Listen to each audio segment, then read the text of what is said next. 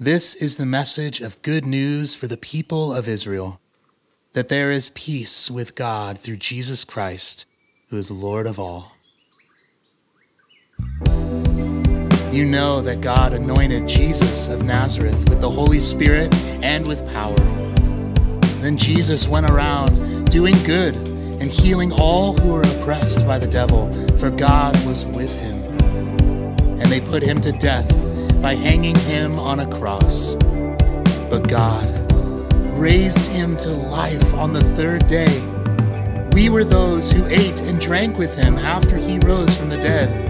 And he ordered us to preach everywhere and to testify that Jesus is the one. He was appointed by God to be the judge of all, the living and the dead. He is the one all the prophets testified about, saying that everyone who believes in him will have their sins forgiven through his name.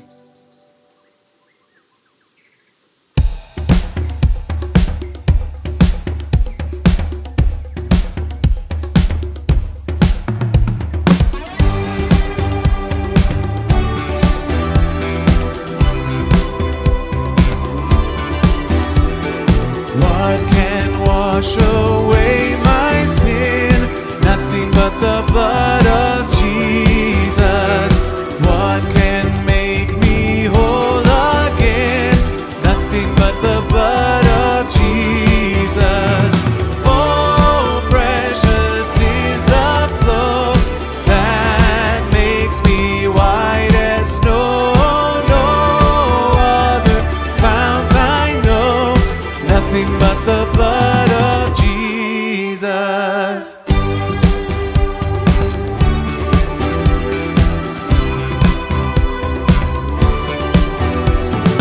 For my part in this I see nothing but the blood of Jesus. For my cleansing this my plea, nothing but the blood of Jesus. Nothing can for sin atone, nothing but the blood of Jesus. Not of good that I have done, nothing but the blood of Jesus.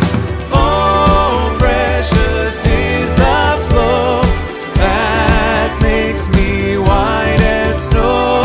No other founts I know, nothing but the blood of Jesus.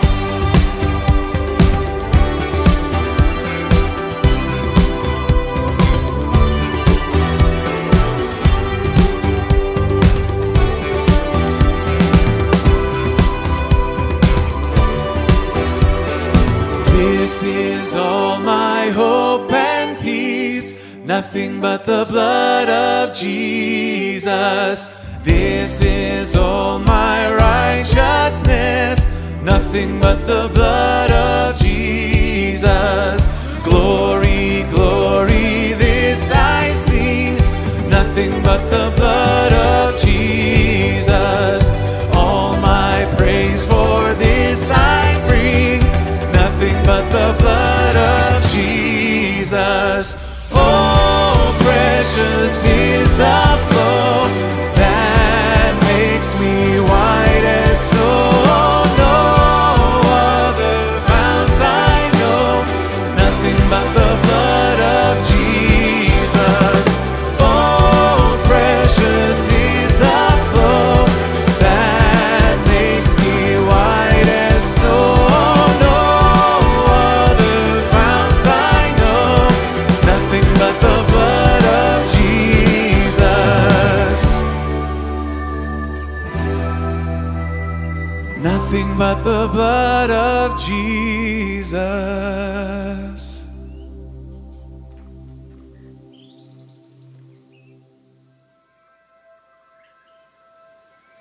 I searched the world, but it couldn't fill me. Man's empty praise and treasures that fade are never enough. Then you came along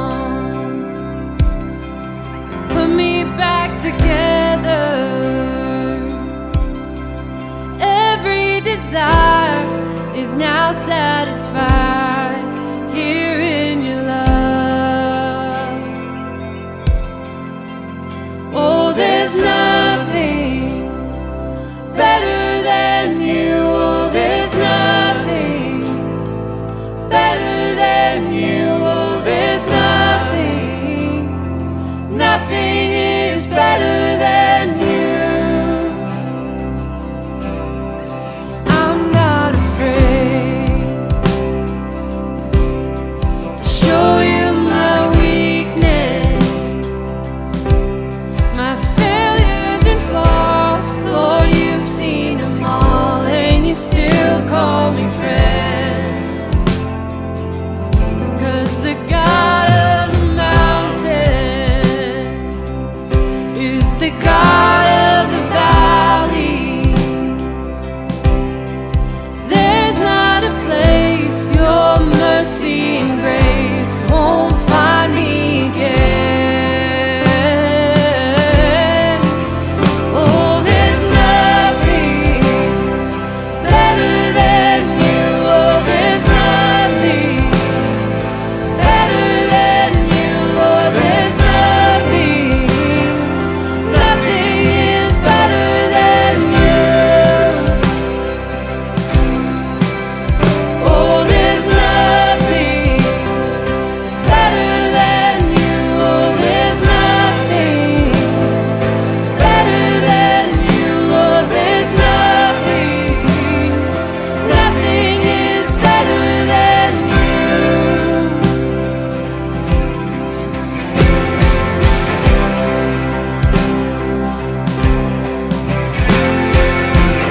You turn mourning to dancing. You give beauty for ashes. You turn shame into glory. You're the only one who can. You turn mourning to dancing. You give beauty for ashes. You turn shame into glory. You're the only one who can. You turn graves into gardens. You turn bones into armies. You turn seas into highways. You're the only one who can. You're the only one who can. Oh, there's nothing better than you. Oh, there's nothing better than you. Oh, there's nothing, nothing is better than you. Oh, there's nothing better than you. Oh, there's nothing better than you.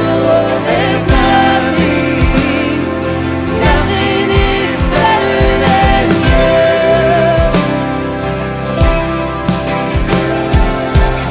You turn graves into gardens.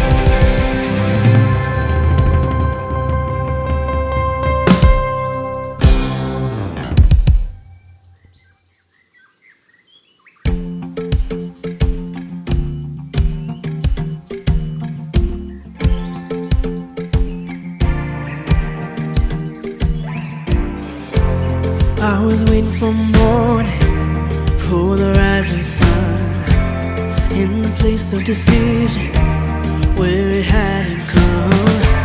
Then I saw the horizon, Lord, I heard your voice. You became my vision, and you became my song. In the darkest night, in the middle of the fight, when there is no light, you are my champion. When the world's at war and the oceans roar, I know it won't be long, 'cause you are my champion.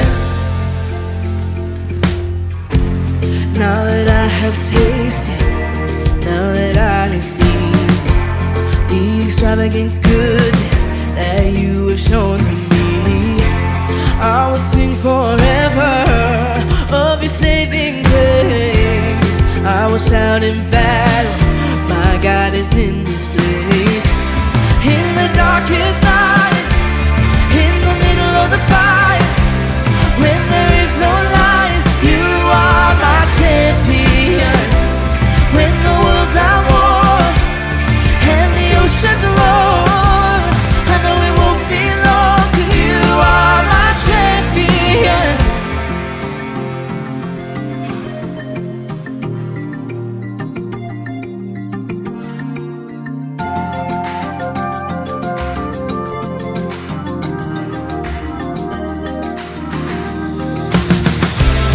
In the darkest night, in the middle of the fight, where there is no light, you are my champion.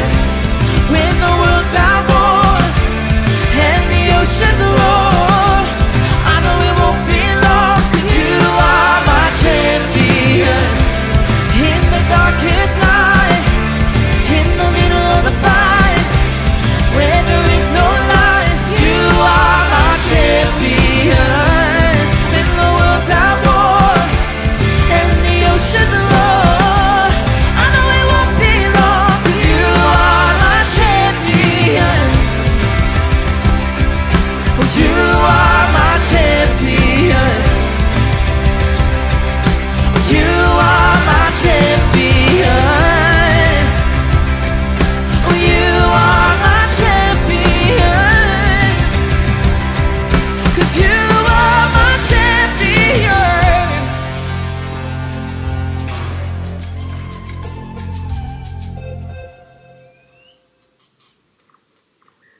Hello, Redemption Arcadia. It is Easter Sunday, and that reminds us of the good news that Good Friday is not the end of the story, but it's really just the beginning.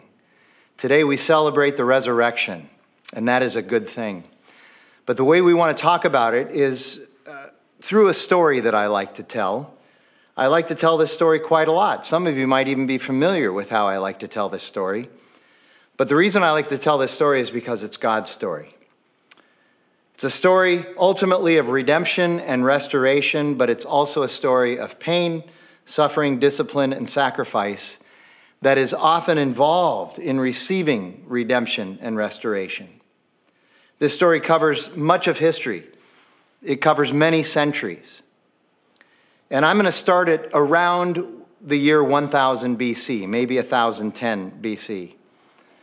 So the setting is God's people, the nation of Israel.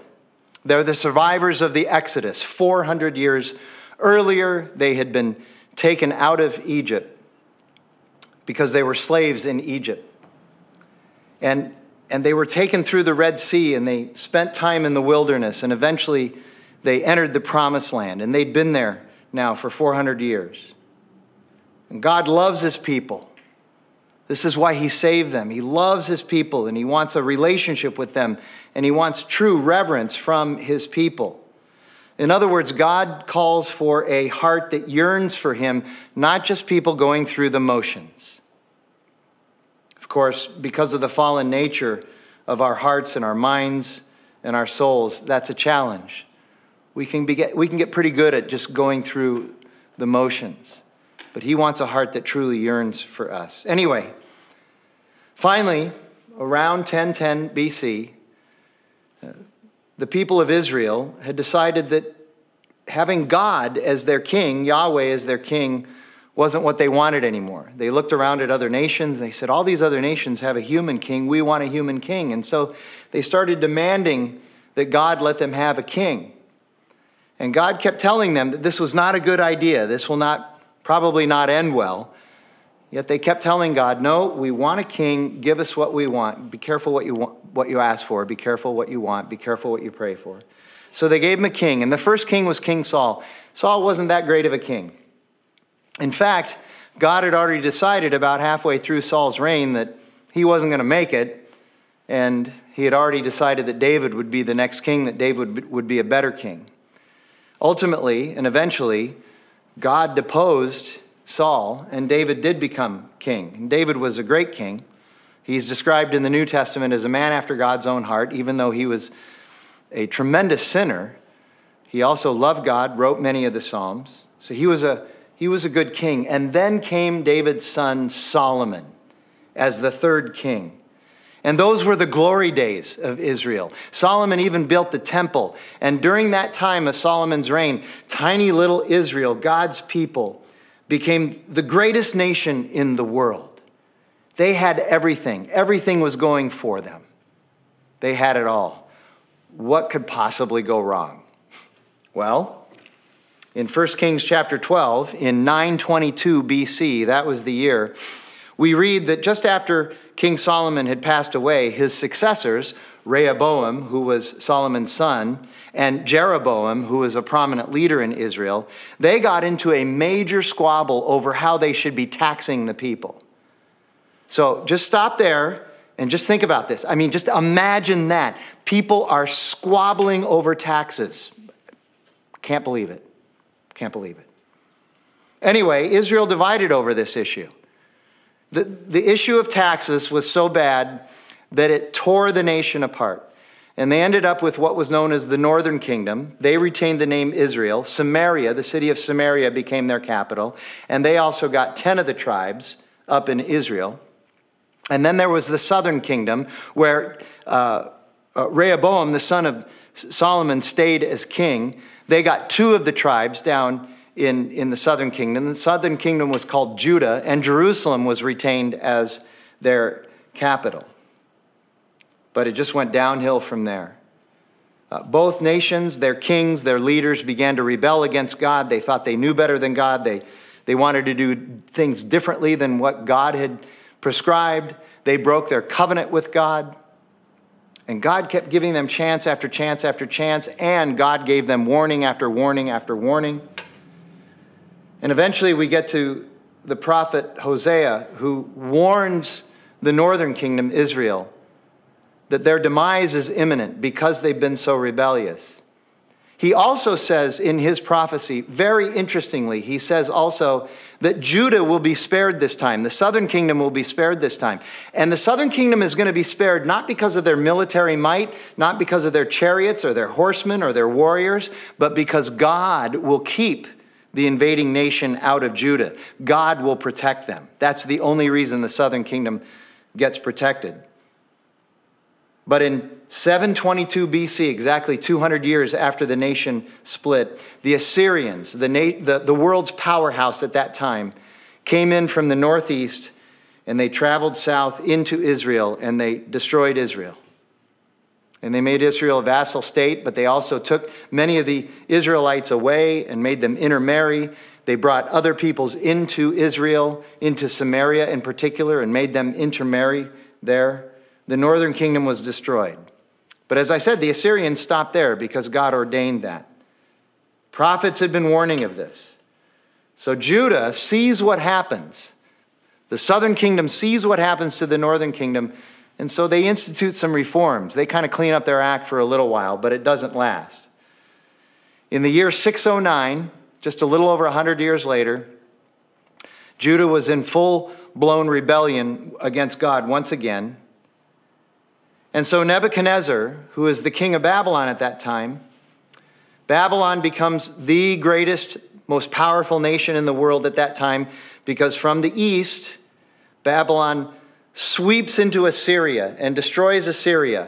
Nebuchadnezzar leads his armies into Assyria to do that. and he decides to just keep going. And so he heads northwest and then turns south and comes down through what was now Samaria and comes to Judah. And in 605 in Judah, he attacks and pillages Judah and Jerusalem. And that's when the Babylonian exile starts for the Jewish people. And many people, tens of thousands, are carried off to Babylon, but he also leaves some of the Jews there. And Jerusalem also becomes like a vassal state. They have to pay taxes to Babylon. But even that doesn't seem to get their attention. The leaders of Judah continue to rebel. So 8 years later, only 8 years later, Nebuchadnezzar comes back with his army. They invade again. And then even that didn't straighten things out. And finally, in 587 and 586 BC, 10 years later, after the second time, so the third time he comes in and Nebuchadnezzar finishes the job. Total destruction. He even goes around the temple of Jerusalem, the house of God, and he digs up the foundations of the walls so that it's just nothing but rubble and dirt. Now, God's people had been warned that this exile was coming. Jeremiah, the prophet, writes prior to this and warns of it, then writes as it's happening, and then writes after it happens in the wake of the destruction as well. In fact, in 587 and 586, as he watches Jerusalem turn into a wasteland, he writes the book of Lamentations. The book of Lamentations doesn't start very well. It starts like this. How lonely sits the city that was full of people. He's speaking of Jerusalem. How like a widow she, Jerusalem, has become. She who was great among the nations, she who was a princess among the provinces, has become a slave. Lamentations, this book, is a lament. 5 chapters of lament about the destruction of Jerusalem, the destruction of God's city, the destruction of God's people, and the sorrow and the grief that the people are feeling and how awful it was. Lamentations is a sad and difficult book describing life without the provision nor the protection of God. That's what it's describing. And it talks about how, in contemporary terms, people would spend $10,000 just to be able to buy a loaf of bread. People were giving up their children. They just give them up. Read in Lamentations chapter 4, even worse things happen. It's hard to even talk about how bad it was in Jerusalem when God removes his protection and provision. When the people said, we don't need you anymore, and God said, well you're going to find out what it's like without me. You need this lesson. Their friends, Jerusalem's friends, become their enemies, mocking them at every opportunity. And simply surviving in the city of Jerusalem has become the best that they can possibly do. Just simply surviving, getting up every morning and wondering, am I going to make it one more day? Yet, in the center of this extended lament and grief, in the center of it, in chapter 3, there are verses of hope and verses that describe God's faithfulness, and if we're patient, God's coming salvation. Let me read it to you. It doesn't start too well, but hang in there with me. These are beautiful verses. Jeremiah writes this, starting in verse 16 of Lamentations 3. He, speaking of God, has made my teeth grind on gravel and made me cower in ashes. My soul is bereft of peace. I have forgotten what happiness is, so I say, my endurance has perished, and so has my hope from the Lord. Remember my afflictions and my wanderings, the wormwood and the gall. My soul continually remembers it and is bowed down within me. But this I call to mind, and therefore I have hope. This is Jeremiah in the middle of a book that is grieving, complaining, mourning, and lamenting. He says, but this I call to mind, and therefore I have hope. Verse 22, the steadfast love of the Lord never ceases. His mercies never come to an end. They are new every morning. Great is your faithfulness. I think there's a pretty good hymn that has those words. The Lord is my portion, says my soul. Therefore, I will hope in him. Verse 25, the Lord is good to those who wait for him, to the soul who seeks him. It is good that one should wait quietly for the salvation of the Lord. So even in the midst of this total destruction, in the midst of this lament, in the midst of just the worst thing that any human being could possibly go through, there's hope. And there's a shadow of the hope that the Messiah is coming, that Jesus is coming in verses 25 and 26. There are really two levels on which Jeremiah is speaking about the hope and the faithfulness that God has for his people. One is that the exile is eventually going to end, and it does. After 70 years in exile, the exile ends. And this summer, we're actually going to go through one of the books that is a narrative history of what happens after the exile ends. It's the book of Nehemiah. But there's also, in these two verses, 25 and 26, Jeremiah is pointing to the fact that God has always promised a Messiah, and the Messiah is coming. And some 600 years later, the Messiah comes. One of the challenges that we have as human beings is that we so often reject and question and turn away from the truth and the hope of God's faithfulness in times of trouble and suffering, even and especially when that suffering is the direct result of our own wrongdoing or transgression. And we forget that it is specifically in those times of challenge and suffering that God's grace can be so clear and so profound, and his glory can be seen and understood so deeply that those are the times when we see God do his best work. Nothing is impossible with God. Well, eventually, as I said, some years later in the 500s and the 400s BC, God begins to restore Jerusalem and Judah. But it takes great pain, suffering, discipline, and sacrifice to do it. And we'll talk a little bit about that this summer for 9 weeks. But even after they're restored from the exile, there's still the problem of sin. And even after seeing all that God does, his grace and mercy to restore the people, his people rebel again. Even in the midst of the stories of Ezra and Nehemiah, which are great stories of restoration, the people get impatient and they rebel again. And so God finally pays the ultimate price, the final price. In order to love and redeem his people, he sends his son Jesus. And Jesus came for one mission, one purpose.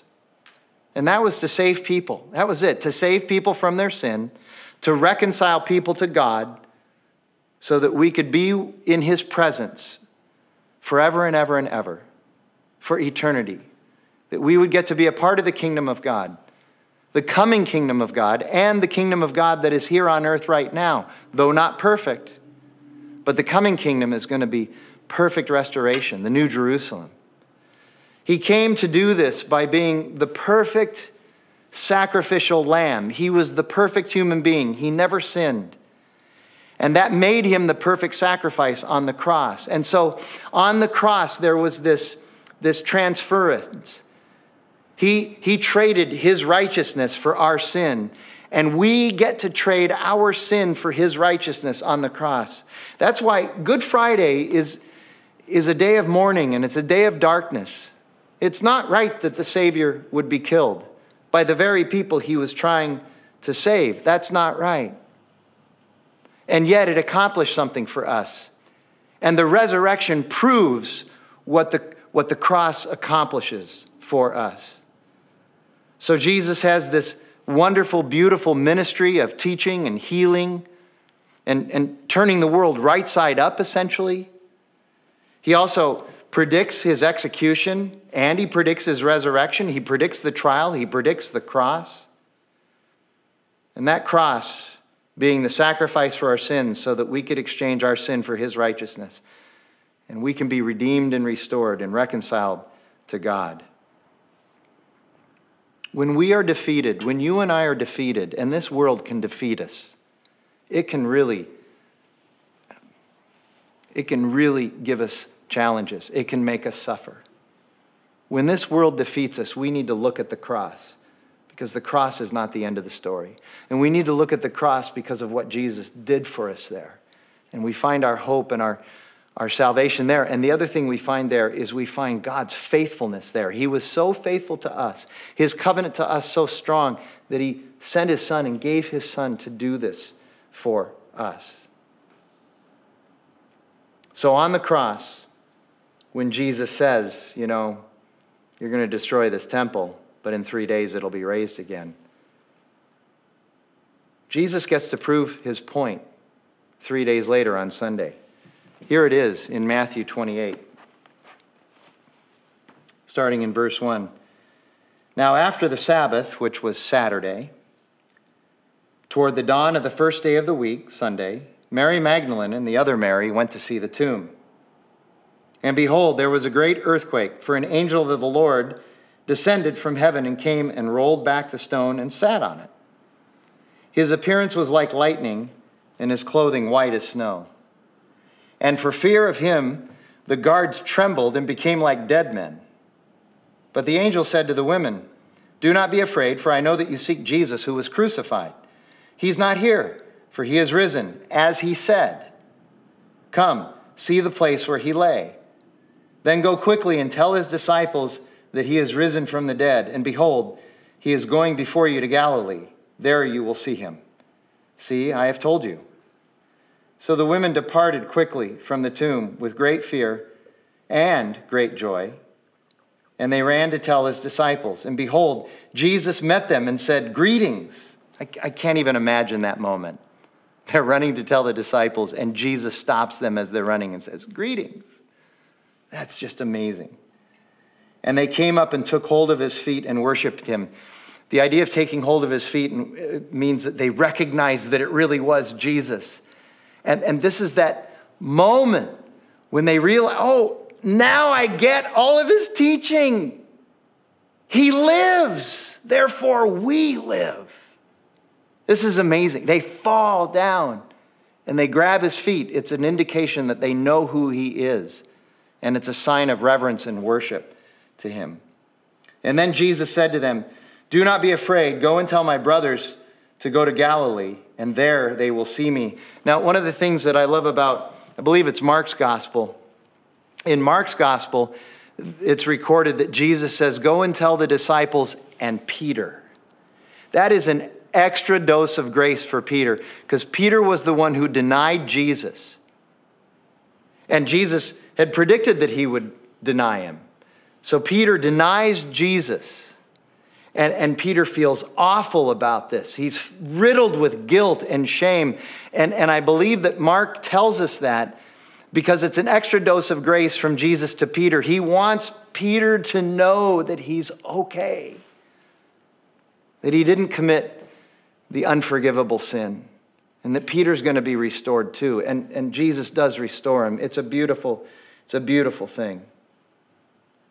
We need to understand that like the Jews in the 6th century and the 5th century, the 7th century, the 6th century, and the 5th century BC, we're also, in a sense, in exile. Paul says we're really not citizens of this world. We're citizens of heaven. We're citizens of the kingdom of God. We are in exile, but Jesus is our liberation. We need to remember that. This is the greatest love story ever told, that God would purposefully put his son on the cross so that we could have salvation, so that we could have our sin, our debt of sin to God paid for, so that we could be reconciled to God and spend eternity with him. So then what happens? Even that's not the end of the story. If you turn to Acts chapter 1, you get the beginning of the end of that story, which we're still in that story right now, the church. So this is Acts chapter 1, starting in verse 1. Luke writes these words, "In the first book, O Theophilus, I have dealt with all that Jesus began to do and teach until the day when he was taken up, after he had given commands through the Holy Spirit to the apostles whom he had chosen. He presented himself alive to them after his suffering by many proofs, appearing to them during 40 days and speaking about the kingdom of God." It's interesting how Luke starts the book of Acts in a similar way that John writes much of the Gospel of John, talking about the work and the acts and the teaching and the miracles of Jesus. It's interesting how Luke keeps pointing at who Jesus is and what he did to affirm the fact that he's the Messiah. It sounds a lot like John. Verse 4, "And while staying with them, Jesus ordered them not to depart from Jerusalem, but to wait for the promise of the Father, which he said, "You heard from me. For John baptized with water, but you will be baptized with the Holy Spirit not many days from now." And that comes true at Pentecost, some 40 days later. It's the coming of the Holy Spirit. It's not that the Holy Spirit hadn't existed before, but it was the coming of the Holy Spirit for the believers. And then verses 6 through 8. So when they had come together, they asked him, "Lord, will you at this time restore the kingdom of Israel?" They still didn't quite get what the kingdom of God was about. They still thought it was throwing off the yoke of the Roman government, the Roman oppression. So they asked him that question, and Jesus said to them, "It's not for you to know the times or the seasons that the Father has fixed by his authority." I'm not going to tell you when that's going to happen or if it's even going to happen. That's not the point. You're missing the point.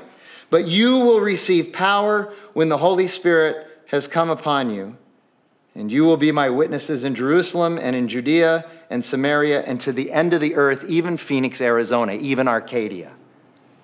So these verses describe Jesus' call to our submission to his lordship. He's our Savior, but he's also our Lord. He's our friend, but he's also the person that we take instruction from and we gain wisdom from and we are led by. He is the source of our power, and he's talking about how that power is going to come through the filling of his Holy Spirit in these verses. And he also tells us of our mission, our purpose. Our mission and our purpose is to testify to the reality of who he is everywhere. Paul says in 2 Corinthians 5 that we are ambassadors for Jesus Christ. We are representatives of his because he's done this on the cross. He's been raised from the dead. We get to be his ambassadors. We get to represent him. And then the last few verses, starting in verse 9. "And when Jesus had said these things, as they were looking on, he was lifted up, and a cloud took him out of their sight. And while they were gazing into heaven as he went, behold, 2 men stood by them in white robes, and said, 'Men of Galilee, why do you stand looking into heaven? This Jesus who was taken up from you into heaven will come in the same way as you saw him go into heaven.'" And you see, there is our promise. That's the greatest promise that Jesus makes, is that he's coming again. We're in that weird time of the already, if you know Jesus, you're saved by Jesus. You're already saved, but we're not yet there at the restoration. And we wait on Jesus to come again for that restoration. It's the greatest promise on which you and I can place our hope, this restoration that's coming. And I want to explain, this hope that we have is not like our human hope. It's not like, gee, I hope I get the raise, or I hope that the Suns make it to the NBA Finals, or I hope she says yes, or I hope he doesn't ask. It's not a hope like that, where it's a 50-50 thing. It's not a hope where it probably won't even come true. This is a hope that's already in the vault. This is a hope that is guaranteed. It's sealed for eternity. It's not a hope that'll fall short. Jesus said on the cross, one of the 7 things he said on the cross was, "It is finished." That's it, done deal. Your salvation is complete. My salvation is complete. There's nothing we can do to earn this salvation, to make ourselves worthy of this salvation. There's no merit that we can achieve. He gives it to us because of his grace and his mercy and his love. It's only out of response to that salvation that we then go and are ambassadors for Jesus. See, this is actually the culmination of what God is doing for his people. Something that actually started as far back as Genesis chapter 3. This whole thing that we talk about here started in Genesis chapter 3 with the fall, and in the middle of chapter 3 with an indication from God that there is going to be a Savior, there is going to be a Messiah. He tells the adversary that when he starts talking about the curses from the sin. It's called the proto-euangelion. It's the first good news in the Bible. It's as early as Genesis 3:15. That's amazing. And his people have been waiting for that ever since. that God would send his son to be crucified for us and then raise him to new life, and that he will come again to restore all of creation to that pre-sin paradise with no chance of it ever getting corrupt again. This is God giving us the final act of his journey with his people. That would be us, those who know Jesus. The resurrection is God's exclamation point to the crucifixion. Paul writes it very clearly in 2 Corinthians 5:17. Therefore, if anyone is in Christ, he is a new creation.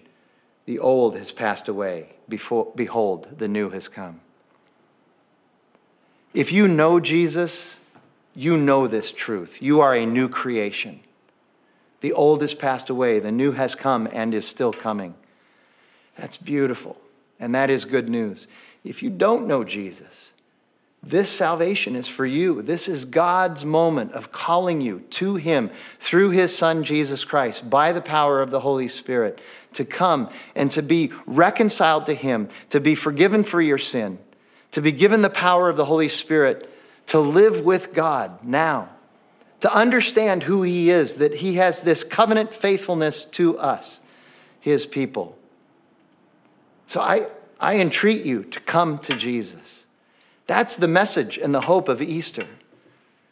It's interesting that we have one Easter Sunday, but we need to remember that we talk about the resurrected Christ every Sunday at Redemption Church, because that's everything. That is everything on which we hang our hope, the resurrection of Christ. Happy Easter.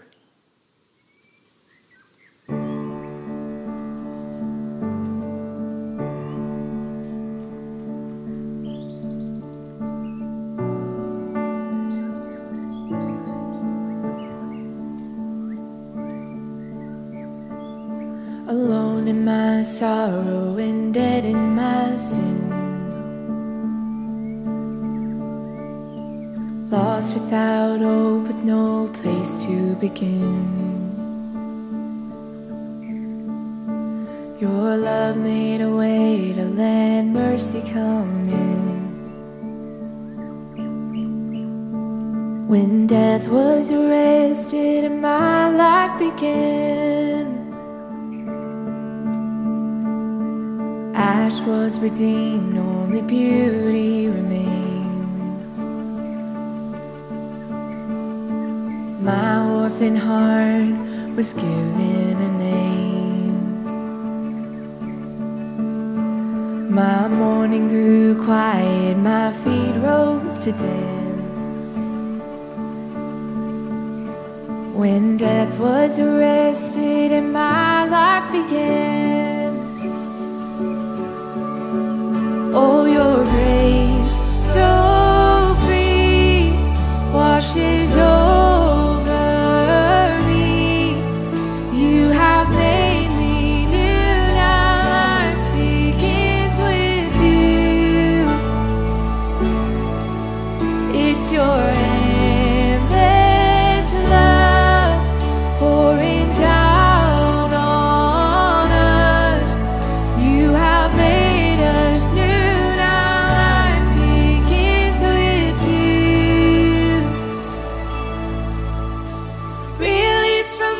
Chains, I'm a prisoner no more,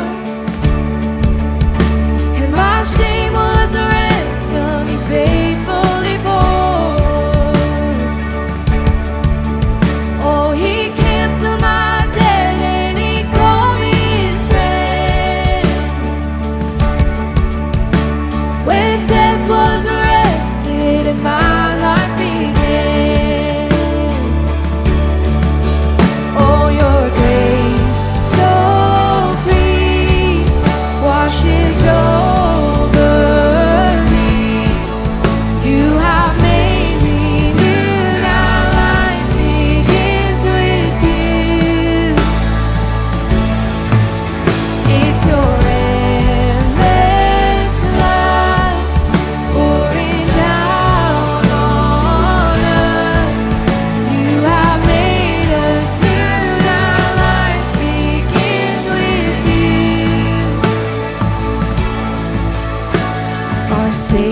displayed on a criminal's cross. Darkness rejoiced as though heaven had lost. But then Jesus